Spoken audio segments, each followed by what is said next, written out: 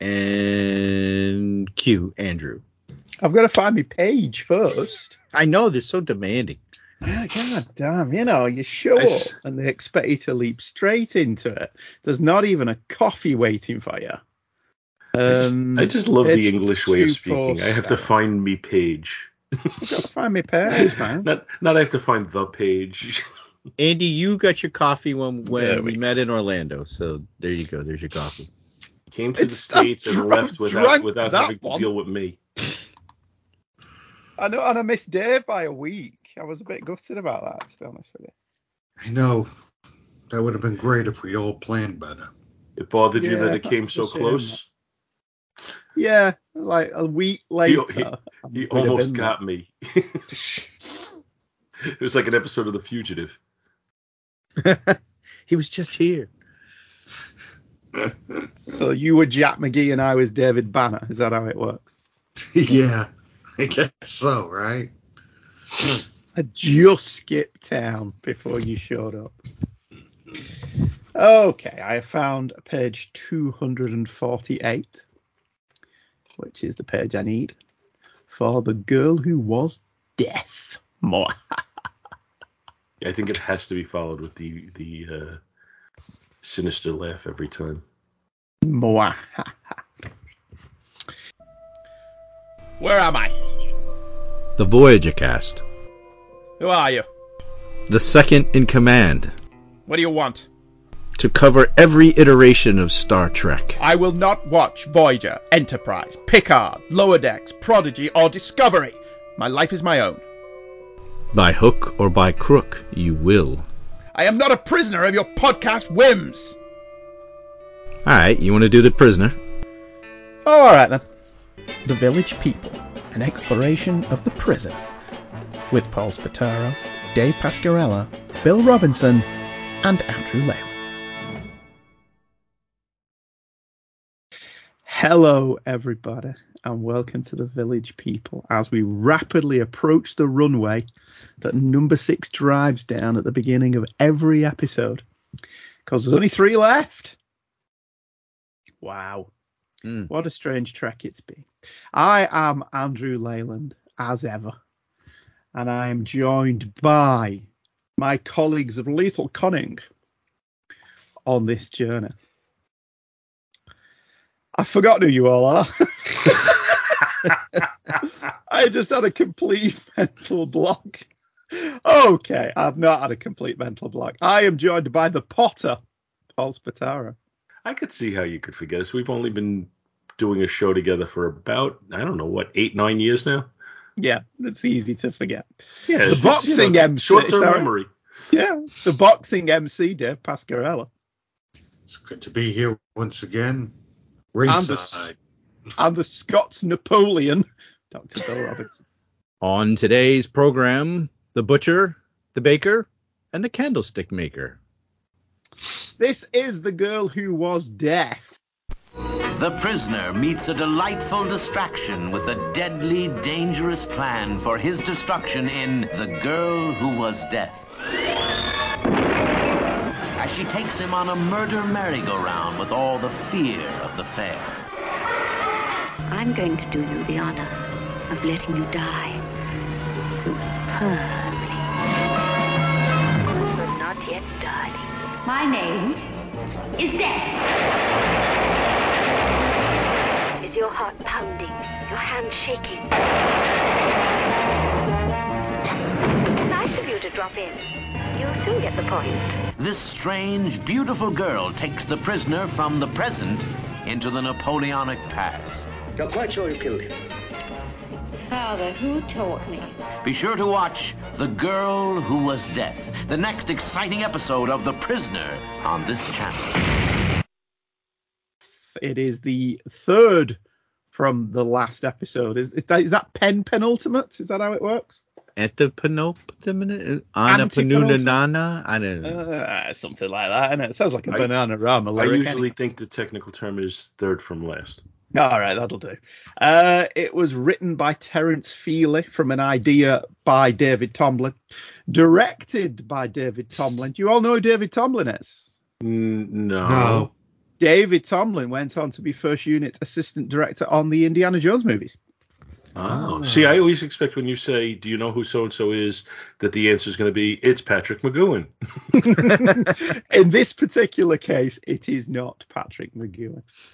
The synopsis for this one runs thus. The prisoner meets a girl who believes they are made for each other. He's a born survivor and she's a born killer.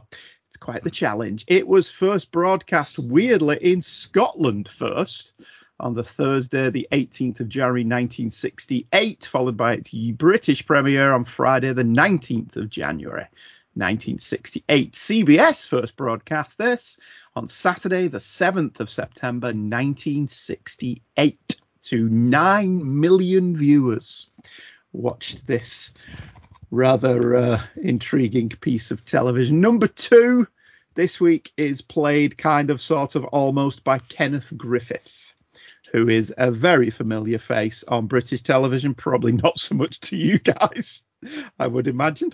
He looks familiar, but, I just can't quite place him. But he's been in Danger Man and loads of other stuff. But going back to what you said before about the woman, the girl who is death, who is a killer, and the man who is a survivor, isn't that just the definition of marriage? Yeah, pretty much. Yeah. So we flirt with the girl who is death every day. Yes, and that's what keeps life interesting, Shirley. Don't call me Shirley. I will not call you Shirley. This one started, believe it or not, Ripley, as an idea for Danger Man before Danger Man morphed into the prisoner. Yeah, I'm shocked as well by the news that this wasn't a prisoner episode. I think, honestly, it's the weakest one of the season. I think it's the weakest episode. Yeah, we're not going to fight. Because it's not a prisoner episode. No, I think it's one of the weakest things ever put on television. Oh, I don't agree with that. I think it has some merit, but the problem with it is a spoof of a spoof. It is very much trying to do the Avengers or Batman or one of those campy 1960s things that were themselves spoofs. Yeah, I was thinking more Get Smart. Yeah, that kind of thing, certainly. So it's a step up then, because it's not Gilligan's Island. It's not Gilligan's Island, no. No. So Actually, honestly you know think... what? It's not that far removed in plot points from Gilligan's Island. No. I honestly think this is where they pretty much threw their arms up and said, yeah, I think we're done. Well, by this time, did they know they were done? I certainly think that by this point, McGowan had decided that this was not going to another season. It was one and done. And certainly, if you look at the production order, which is not the order that we've been watching them in, but you've basically had nothing but off-concept episodes for the past 4 weeks. And I think of them, Do Not Forsake Me or My Darling, Living in Harmony, and The Girl Who Was Death, this is the weakest by far. 2 of them obviously came about because McGowan just wasn't available.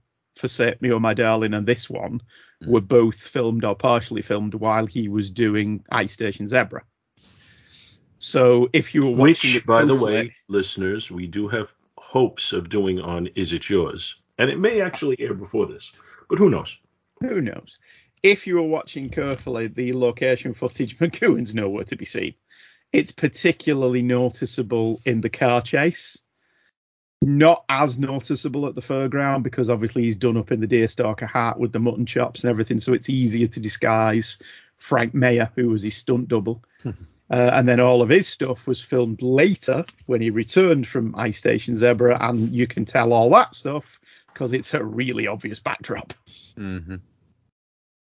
Plot-wise, this sounds so enthusiastic, Bill. Yeah, this one's weird to me. When they did a season of ITC stuff, like in the late 80s, I think it was, they would regularly do, I don't know whether American television did this, but every now and again, British television would do an evening devoted to a particular subject. So we had Star Trek night. We had 2 of them. We had a Starsky and Hutch night. We had a Charlie's Angels night, believe it or not. And they would have new documentaries and then select episodes from those shows would air. And ITV did an ITC week. And every night of that week, they would air a famous ITC show. So the one night was The Saint, the next night they showed The Champions, etc., etc., etc. And for The Prisoner, they picked this. Now, if I'm going to pick an episode of The Prisoner, just a one-off episode for people to say this is what the show was, it would not be this one. Really? Yeah, I know that shocks you, but I'm looking at this going, really? This was the one you picked? As this is what the show was like? No, it wasn't. Watching it, people were like, I can't imagine why they canceled this program. If you had somebody who said, oh, I'm interested in the show you're talking about, The Prisoner, which episode should I watch? There is no question this would be the last one you'd pick. Yeah, in fact, I would even pick a case of if you pick selected ones for people, this wouldn't even be on the list. Or, yes, I would recommend the show, but don't watch this episode. Yeah, you can skip this one. Unless you're on LSD. Yeah. Even then. So needless to say, The we're all very denouement of high this. on this episode. Yeah, the denouement of this one. Where have the kids come from? Oh, nowhere. Why are the kids in the village now? I guess. Well, we've seen it in all They're the former kid episodes spies. leading up to here that there were kids living in the... Oh, wait a minute. I'm sorry. Yeah, it's well, like, they kind of explain that because he says, "Oh, children will soften them up. Yeah, bring them in. Yeah." Well, it's like, so did they kidnap these children? that's the implication. Were they? Yeah, I mean, there's a lot of attractive women in The Prisoner, so I'm not assuming that stuff's happening. But I don't know, unless these are all Joe 90s. And they've just brought these kids in because these kids were spies. Did you ever see Joe 90? No.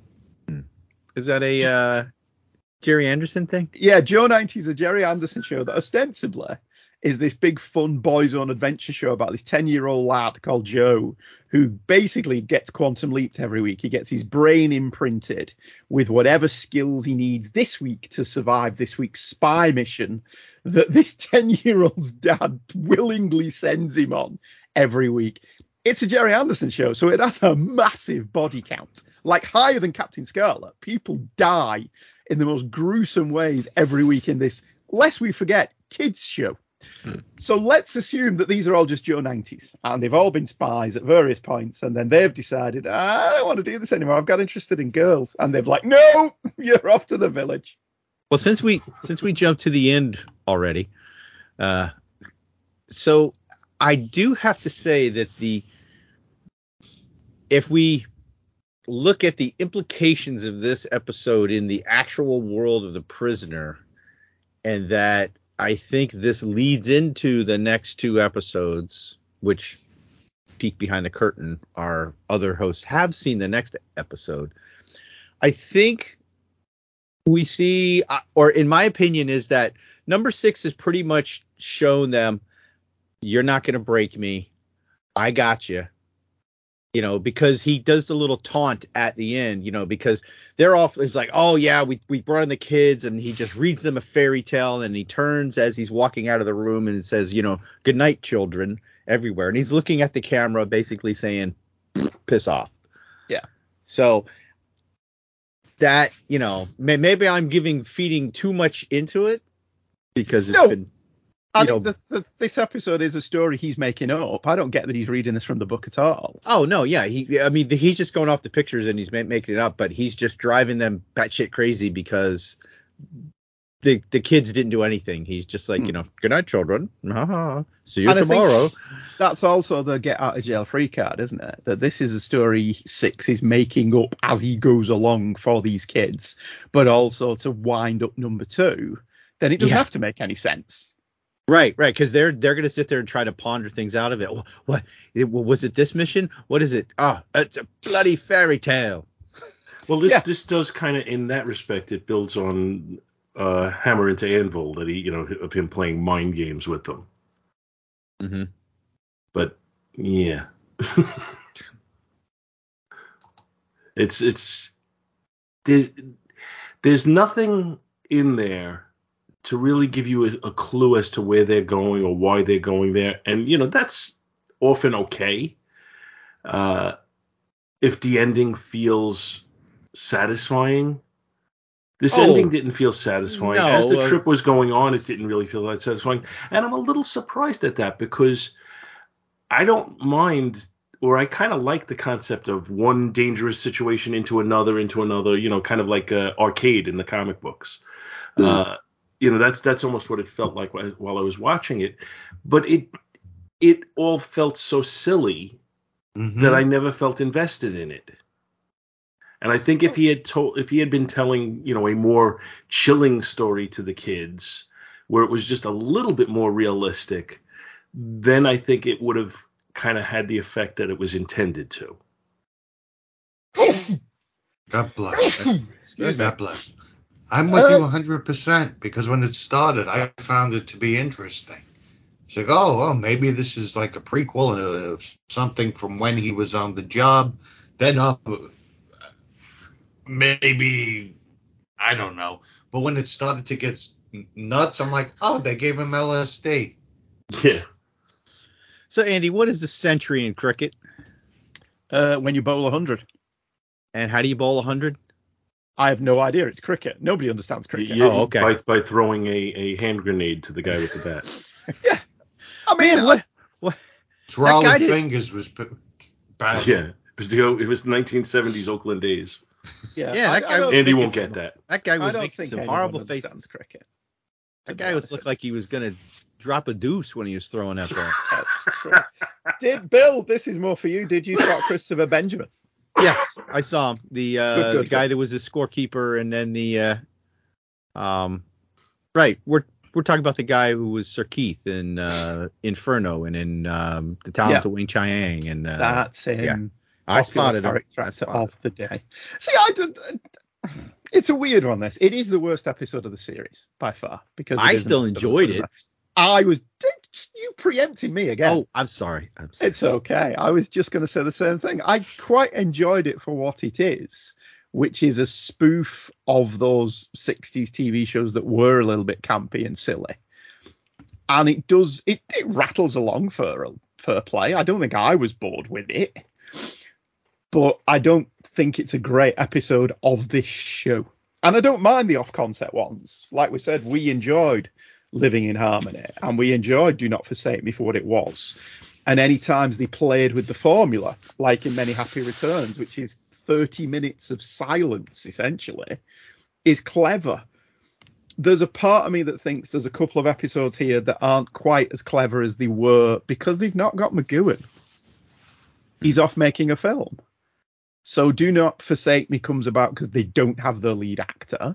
This is a draft script or an idea from another show. And that's what makes me think that it's at this point they just went, yeah. They've lost George Markstein at this point, who was the story editor. I personally think you can tell. And when we get into the next episode, there's a story about what he thought of Once Upon a Time as well. But I think at this point McGowan is being given a little, or is taken a little bit too much control, and he's not really a writer. He can finesse, he can finagle, he can change things, he can rewrite because it's his show. But this one just felt like what it was, not an episode of this show that was made into this show. Yeah.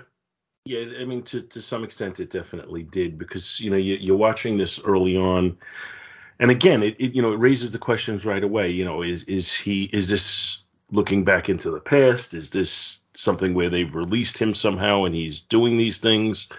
So it had the air of mystery about it that would potentially lead to a successful episode, but it fell short of that, and it really just. I give him credit for kind of wanting to go off concept. You mentioned Living in Harmony, which, we liked. And on the Facebook page, Kirk was, he couldn't believe that we liked it. He thought it was the worst episode of the series. And to that, I say, Kirk, did you watch this one? I hope Kirk's working his way through when he gets to this. And He mentioned the last episode, so he's watched them all by this point. So he's ahead. Living in Harmony, I thought was a successful effort at going off model and bringing us into something where we didn't quite know what was going on. And then when it finally all fell into place, it felt like, okay, I get it now. This one doesn't.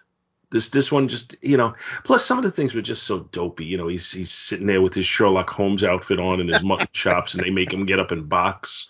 It's like, what the hell is that all about? Mr. X. It needed to be a little more grounded in reality. Yes. Well, that's what I'm saying when it's a spoof of a spoof. Yeah, it feels like this is an effort to be a comedy show, and this is not a comedy show. No. And some shows, Star Trek, had Trouble with Tribbles, was an effort at a comedy show. That's one, a beloved episode. But this one failed. This just didn't hit the mark. It does, and it fails, I think, because McGoohan can't do comedy. I think he's great. Bill thinks he's great. You two are on the fence. I think he's a fantastic star. I think he's a fantastic leading man. I don't think he's funny. Now, you just mentioned Star Trek. Star Trek has an ace in the hole, though. Shatner's funny. Shatner can do comedy. Whenever they did a less than serious episode of The Saint, Roger Moore can do comedy. McGoohan can't. McGoohan's not funny. He's not a comedic actor. He can be dryly amusing, but that's different. That's not playing comedy. And I think it suffers a bit. I would like to see McGoohan in an ensemble with other actors of his level and see how he does, because I think he would probably really almost steal the picture from other actors just because of his presence. Well, he kind of does that in his Columbos. He's up there with Robert Culp. And the guy who's in the very, very first one, I can't remember his name. He did about 4 or 5 of them, and he was really good. He's up there with those two as being the better of the Columbo villains, because he's giving Peter Falk somebody who can go toe-to-toe with him. And they were always the good ones, the ones where he had an actor who was equal to his capabilities. The other one you're thinking of is Gene Barry. That's the one, yes. He's in the very first episode, and then he comes back a few times across the show. He's always an exceptionally good villain. You know you're in for a good time when it's him. And McGoohan's the same. McGoohan gives Peter Falk a worthy adversary. But he needs somebody to basically play off of him. And if you've got like a weak actor, they're just gonna fail against him because he's very tough. Whereas this one, I don't think Justine Lord failed at all. I thought she was. I was going to say, I was like, are you telling me that you didn't like Justine Lord? I mean, no, she was great. Yeah. And I love the fact that they are very much emphasizing the fact that she was a ballet dancer. Like every single shot of her starts with a slow pan up her legs. Mm. But no, she was brilliant. And she doesn't really have a lot of dialogue. No. So the fact that she manages to steal the show without saying anything is quite impressive. So I was looking at her makeup and I was trying to think what they were going for. And then I kind of thought about it, and maybe she's supposed to look a little bit like a skull. Yeah. Which I didn't catch at first. And actually not until watching it this time, because I'm looking and I'm like, oh, all right. Yeah, maybe she's supposed to be, she is death. So did you catch the cameo of the camera guy? I did catch Alexis Canner's cameo, yes. You guys remember Alexis Canner was the mute guy in Living in Harmony? The kid? Oh, yeah. Okay, I did not catch his cameo. Yeah, he's the photographer on the roller coaster. And then like on the Ferris wheel, yeah. Yeah, and literally, according to the book, he was literally just there. He came to the set because he was just hanging about with David Tomblin, who was his friend. And David Tomblin says, well, we kind of need an adversary for this bit. We've only got Frank Mayer chasing Justine Lord around. So we kind of need something else. And he said, okay, I'll do it.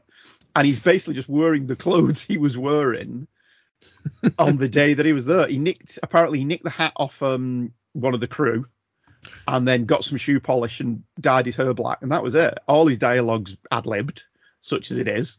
His entire role is an ad-lib. Apparently it wasn't in the script. They just felt they needed somebody else there to kind of give a bit of antagonism to the scene.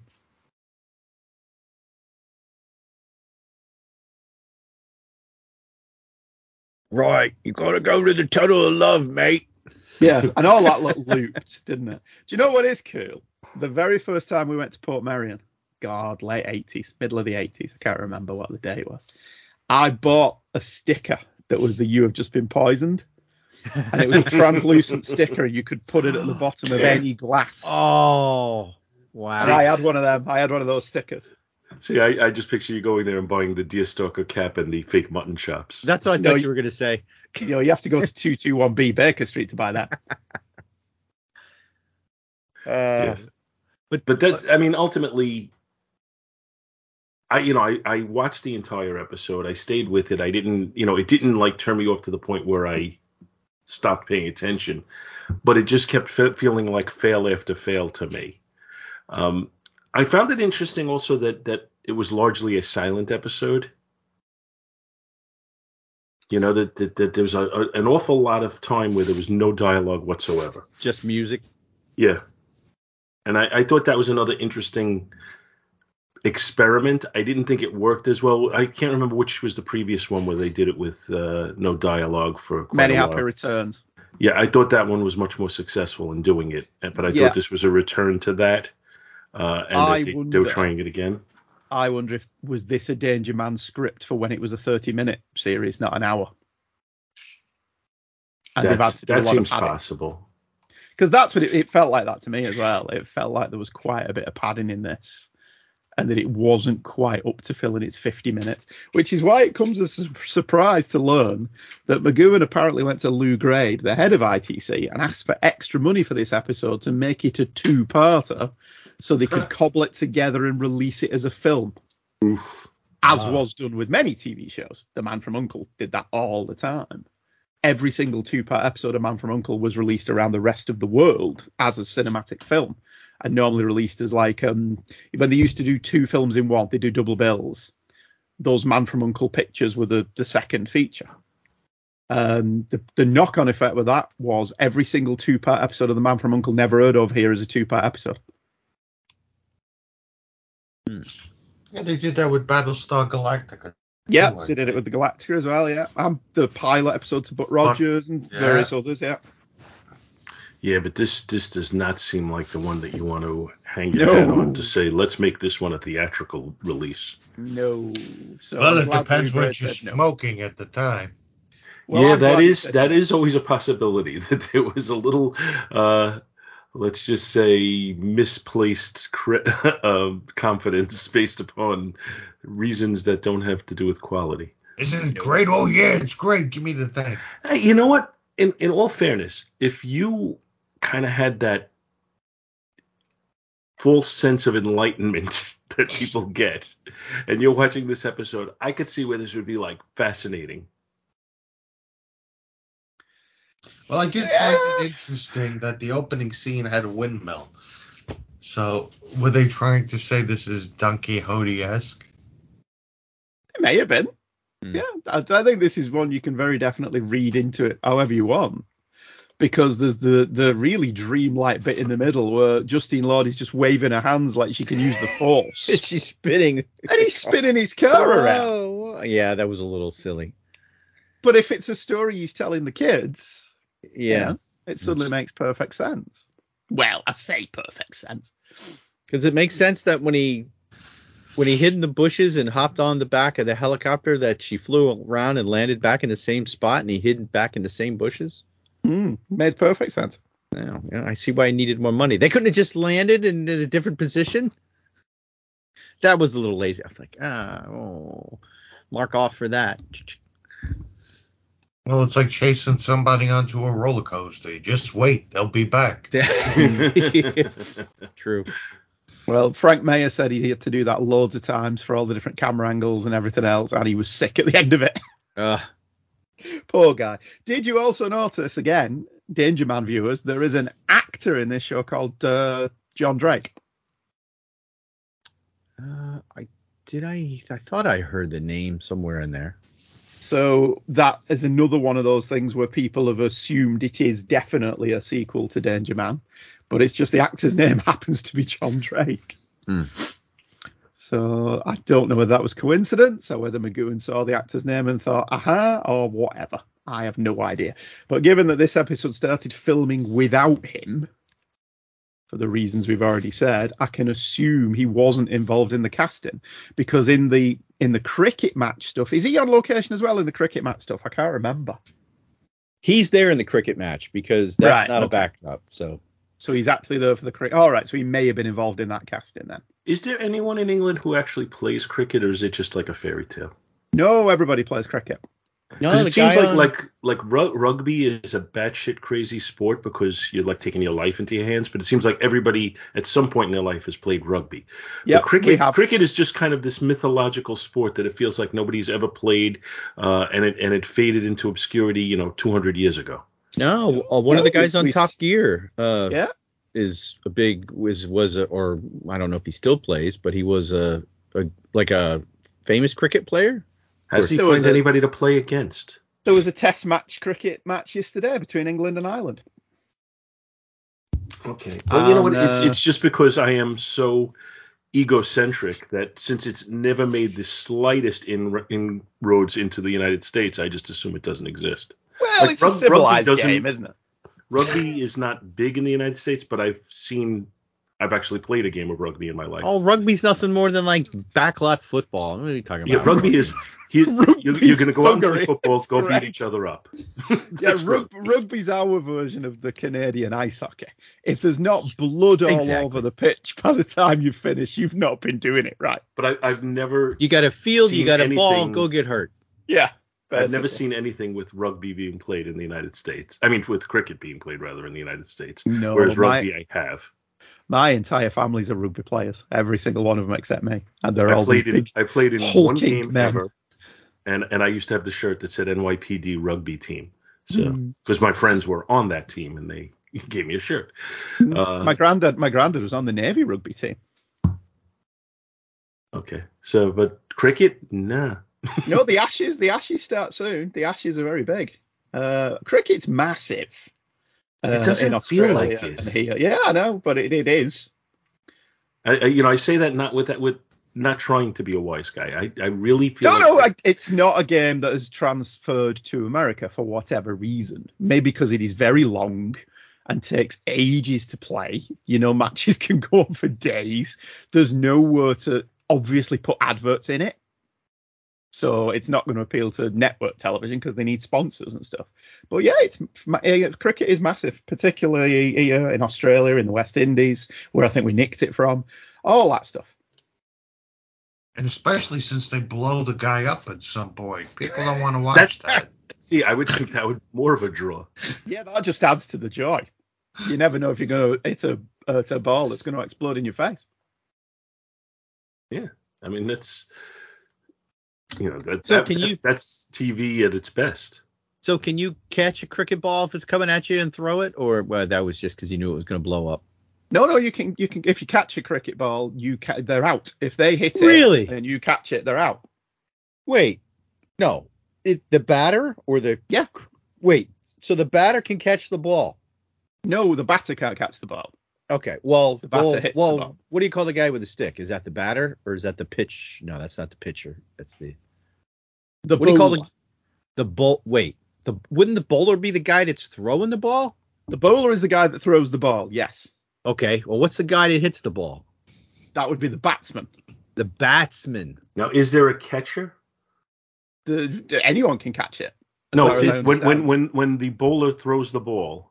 Oh yeah, there's a guy behind the wicket. If the batter doesn't hit it, is there somebody there who catches it? Does that behind the wicket? Yes. I feel it seems to me like if we were to compare this to baseball, then if you were at bat and a major league pitcher threw the ball and you tried to reach out and catch it, odds are that you'd have a broken hand. And oh no, you can. A lot of your hand hand might catch a cricket ball without a glove. So now, do they when they throw it in cricket? And again, I don't want to go too far on this, but do they throw it really hard? Are they throwing it like 90 miles an hour? Or? Is it underhanded? It's underhanded or overhanded when they throw? It can be both. Primarily overhanded. Do they have any sort of like something that reads the speed of the pitch? I don't think they do in cricket. No, we do that in tennis. Because in baseball, probably the average for a pitcher right now is probably somewhere in the mid-90s as far as miles per hour. And again, if you reached out and you tried to grab that with your hand, odds are you'd have many broken bones in that hand. I don't think the point of cricket is to bowl it particular. I mean, there are fast bowlers, but I'm just picturing the scene now where he reaches out and grabs it and throws it. Is that even theoretically possible? Yes. Is there a Abbott and Costello version of Who's on First for cricket? And if not, we need to work on it. Could be. Who's the bowler? What's the batsman? What's the name of the guy that catches the ball? Who's on first? Yes. Do you have bases? I've just brought up yes, you can stop at bases or similar. Oh no, you run from wicket to wicket. Sorry. What's a wicket? That was the guy in Return of the Jedi. What are you talking about? Wicket is the wooden thing behind you. It's 3 pieces of wood with 2 pieces of wood balanced between the 3 pieces of wood. And the idea for the bowler is to knock that wood. Wait a minute. And the batsman is to defend the wood. Is this where the term sticky wicket came from? Very probably, yes. Ah, look at me. What does that mean? It means somebody. It's like pine tar in baseball. See, Paul. So it's like you hit the wicket and the ball just sticks to it instead of knocking it down. Wait a minute. What's wrong with this wicket? This is glued together. Hey, Governor, this is a sticky wicket. It goes. All right, we got to get off cricket. We got to get off this. It goes back as far as the Napoleonic Wars. That brings us back to the episode with Napoleon. You've been listening to Cricket Talk. Yes, even though I don't know much about cricket at all. You knew enough to educate us. Well, barely. Three Americans and a daft Englishman discuss cricket. Discuss something they know nothing about. Isn't that every episode of every show we've ever done? I was going to say, it hasn't stopped us yet. Yes. All right, getting back to Justine Lord, because I find her she fascinating. Yeah, she was in The Young Ones. Was she in The Young Ones? She was she played the White Witch. She had like black hair. Yeah. Have you recasted her? Oh, I didn't even think of that because I was so. I just couldn't help. Every time I looked at her, I thought Barbara Eden. Oh, well, yep. Well, yeah, especially with the freaky eye makeup. I would think, although I really don't like the actress, she's all right. For nowadays, could be Gwyneth Paltrow. Yeah, I can see that. Yeah, that's a good call. Yeah, because I mean the number 2 was barely there. Well, yes, and maybe now we should recast number 2.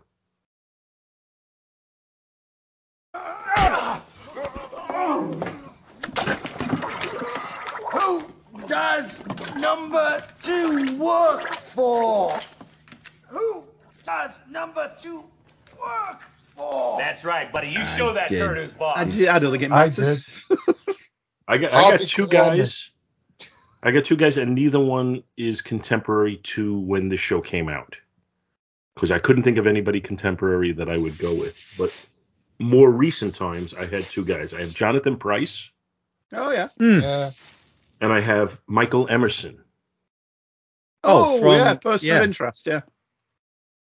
Also, either one of those guys I thought would fit the role, but I couldn't think of somebody from the 60s who I really liked in the role. Maybe Elijah Cook Jr. He looks kind of like, right? What about Herbert Lom? Yeah. We're putting Herbert Lom in a lot now. Well, especially being a crazy guy in the with the plot to destroy, that straight out of the Pink Panther. He could fit it. Charles Gray could have done it. Yeah, that's a good one. I picked Harvey Korman. That's actually great. Because it was too ridiculous for Herbert Lom. He's funny, but he could do it straight. Harvey Korman would have been perfect with this. So all the King's Horses and all the King's Men. Yes. That'll be next episode. So there's an anti-London alliance of Scottish, Welsh, Irish, and Northern Yorkshire marshals. Yeah, probably. So they were They were going to blow up London. Yeah, I don't know that the plot entirely makes sense if you analyze it too much. You know what I did like that Patrick McGowan did here? That, I mean, obviously it was in the script, but when he's tied to the chair and he's just like trying to get out, and then he goes, wait a minute, and he just slides it up. And the back on the chair pops off. Mm-hmm. And he's like, oh, I'm out. Okay. And the other thing that Justine Lord did that was just so, I hate to say cute, but when she was throwing those grenades, wee.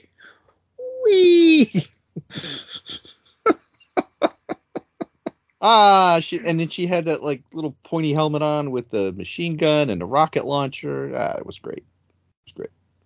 Good scene. And the crazy traps he was in. The candles giving off cyanide gas, and he goes to blow one out. He almost had a comedy bit there because he's like, and she's like, if you blow them out, they explode. He's like, Almost a comedy bit. Yeah. So have we killed this? Have we beat this horse to death? I don't know if we beat it to death. I think we've discussed it. I mean, it's not awful. I don't think it was an awful episode of this show. It was awful. I honestly think this if this had been an earlier episode, this would have been the one to make me say, yeah, I don't want to watch this anymore. I think if this wouldn't have been an earlier episode. So I got to go with, awful is a very, very strong term, but I got to say, I'm going to certainly say unsuccessful, and borderline just waste of time to me. So I concur with you. I'm going to give it, what do we rank up to? How many stars 6. do we get? Up to 6? I'm going to make this the lowest on the series for me and give it a 2. I'm going to go with a 1. I'm probably going to go lowest for me as well and give it a 3. Yeah, I'm going to give it 3 faulty hand grenades that will blow up in your face. But you'll be happy they did. Because it's I will not. Like we said, it's not a true episode of The Prisoner, but I like the campy, I like the campy. Maybe John Cleese should have been number 2. That would maybe work. No, Terry Jones. So that's Terry what we thought. Terry Gilliam could have been the butler. Yes. But put him in a dress like they do in Monty Python. What did Blaine think? Blaine says, hi guys. My first grade teacher would have given Terence Feely and David Tomlin terrible marks for this conclusion, because it's only a very small step above ending with, and it was all a dream. It's fun to get there, but I would have preferred it if the story had some sort of parallel structure with reality, and that we intercut with him telling the story to the kids a piece at a time over several nights, while number 6 interacted with number 2 and his assistant during the day, with each interaction guiding the direction of the story in a way that still reveals nothing about number 6. I wonder if that's why the episode was aired so close to the end. In this era of television, the assumption was that shows consistently and slowly lose viewers over time, so the weakest episodes get aired near the end when it will tarnish the reputation of the show in the fewest minds. See Turnabout Intruder in Star Trek and the Bewitching Pool in the Twilight Zone. While not necessarily the worst episodes of their respective series, the network considered them to be the worst episodes not yet scheduled at the time the cancellation decision was made. While I've deliberately avoided spoilers about later episodes, I do know from the websites discussing the order in which to watch the series that the last 2 episodes are clearly the last 2 episodes, with Once Upon a Time coming before Fallout. I'm looking forward to leaving the filler episodes behind to see how it all wraps up. I've got some comments that I've been saving for the series sounds finale. to me like Blaine's got a pretty good idea. Violence on TV? I think if it had been presented, the way Blaine says, where they didn't try and say, "Oh, this is real," but they didn't. But why would you assume any of this is real? Because they're showing it on from TV. A story, yeah, but they're reading it from a storybook at every commercial break. Yeah, yes, I know. You're going to a storybook, and you know what? I don't always have to have structure and order and everything. Just we gave them order. Just enjoy. Just let yourself go and enjoy 50 minutes of a show and not have to. That's what I did last night when I rewatched this. Order. I'm sorry. Yeah. No. All right, go watch The Young Ones. See if there's any structure and order in that. Right? Yeah. Right, Andy? Yeah, see if there's any structure to the scripts in The Young Ones. That'll drive you guys batshit crazy if you watch The Young Ones. And we loved The Young Ones. Yes. I have heard great things about The Young Ones, honestly. It's only got 6 episodes, and I think it was one of the greatest 6 episodes ever put on TV. 12. Okay. They did 2 series of Double 6. your fun. Yes. Did you ever spot the other flatmate, Bill? Did you ever spot that? It's been so long. Well, you had the 4 mains. Yes, and there is another flatmate, certainly in the first season. It is a girl who looks like Viola from The Incredibles. She's got really long dark hair, and you only ever see her like in the background. Oh. No, because there's another flatmate there that they never talk about. Because what's her name from Ab Fab was in it once, but she played Helen. Helen Back. Helen Back, yeah. So just back to my point, guys. I think if they had done what Blaine said and they really presented it from the point of view kind of hammer into anvil, number 6 is playing with number 2 and trying to give him false clues and make him a little nuts, even though it would be repetitive of what we've done a little bit. It would be presented in a different way, and I think it would have made this episode more interesting. And I don't know if it would have fixed it, but it certainly would have been worth a try, because I think, that's a pretty good concept that Blaine came up with as to how to present a story like this, and I think it's superior to what they did. I agree 100% with Blaine. And I also agree with Blaine's thoughts that they fiddled with the order because they said, yeah, this one's not so great. Let's put this close to the end. Well, we agree to disagree. Yeah, no, I don't. That can't be possible because of the order they were filmed. I mean, I suppose they could have fiddled around with the order in transmission, I guess. Where did this come in transmission order, Bill? This was right towards the end. I think it's right towards the end in pretty much any transmission order you go for. Certainly, it was the penultimate episode filmed. This was... Why does it not show? Yeah, well, why Bill's looking at that, the penultimate episode, Once Upon a Time, was actually filmed 6th. Oh, it was. This is where it was. Right, there was some messing around with transmission order, but this always aired at the end. And I think there's a reason. If you'd have heard this too soon, I think people, like you say, would have checked out. Whereas by the time you get towards the end of it, you're like, well, okay, this is another one of those wacky ones, isn't it? Well, at this point, you've got used to it. It wouldn't have made any sense because there would have been, you wouldn't, like if it was too early, well, obviously you wouldn't make it the first one, but if it was too early, because he even says, oh, bring in children. I mean, I guess with more of Blaine's cutscenes added in, it could have been shown earlier, but I think it works better here. I think it's, like I said early on, it cements his control. Well, not, I mean, it cements that the village is kind of like, oh, whatever, And we need to take more drastic measures now. Yeah, I'm with Bill there. I think if you're going to buy into the idea that there is any kind of overarching story to this, good luck with that.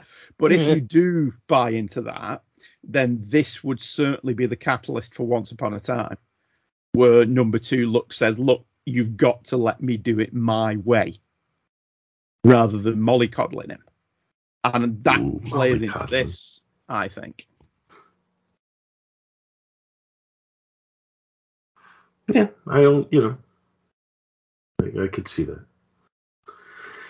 Anyway, I guess that's it for this episode. Thankfully. What are we doing next time? Next time on an all-new Prisoner, Hickory Dickory Dock, the mouse ran up the clock. But was it once or twice upon a time? Come in! Take off your hat in my presence. Sorry, sir. The prisoner is made to relive his childhood.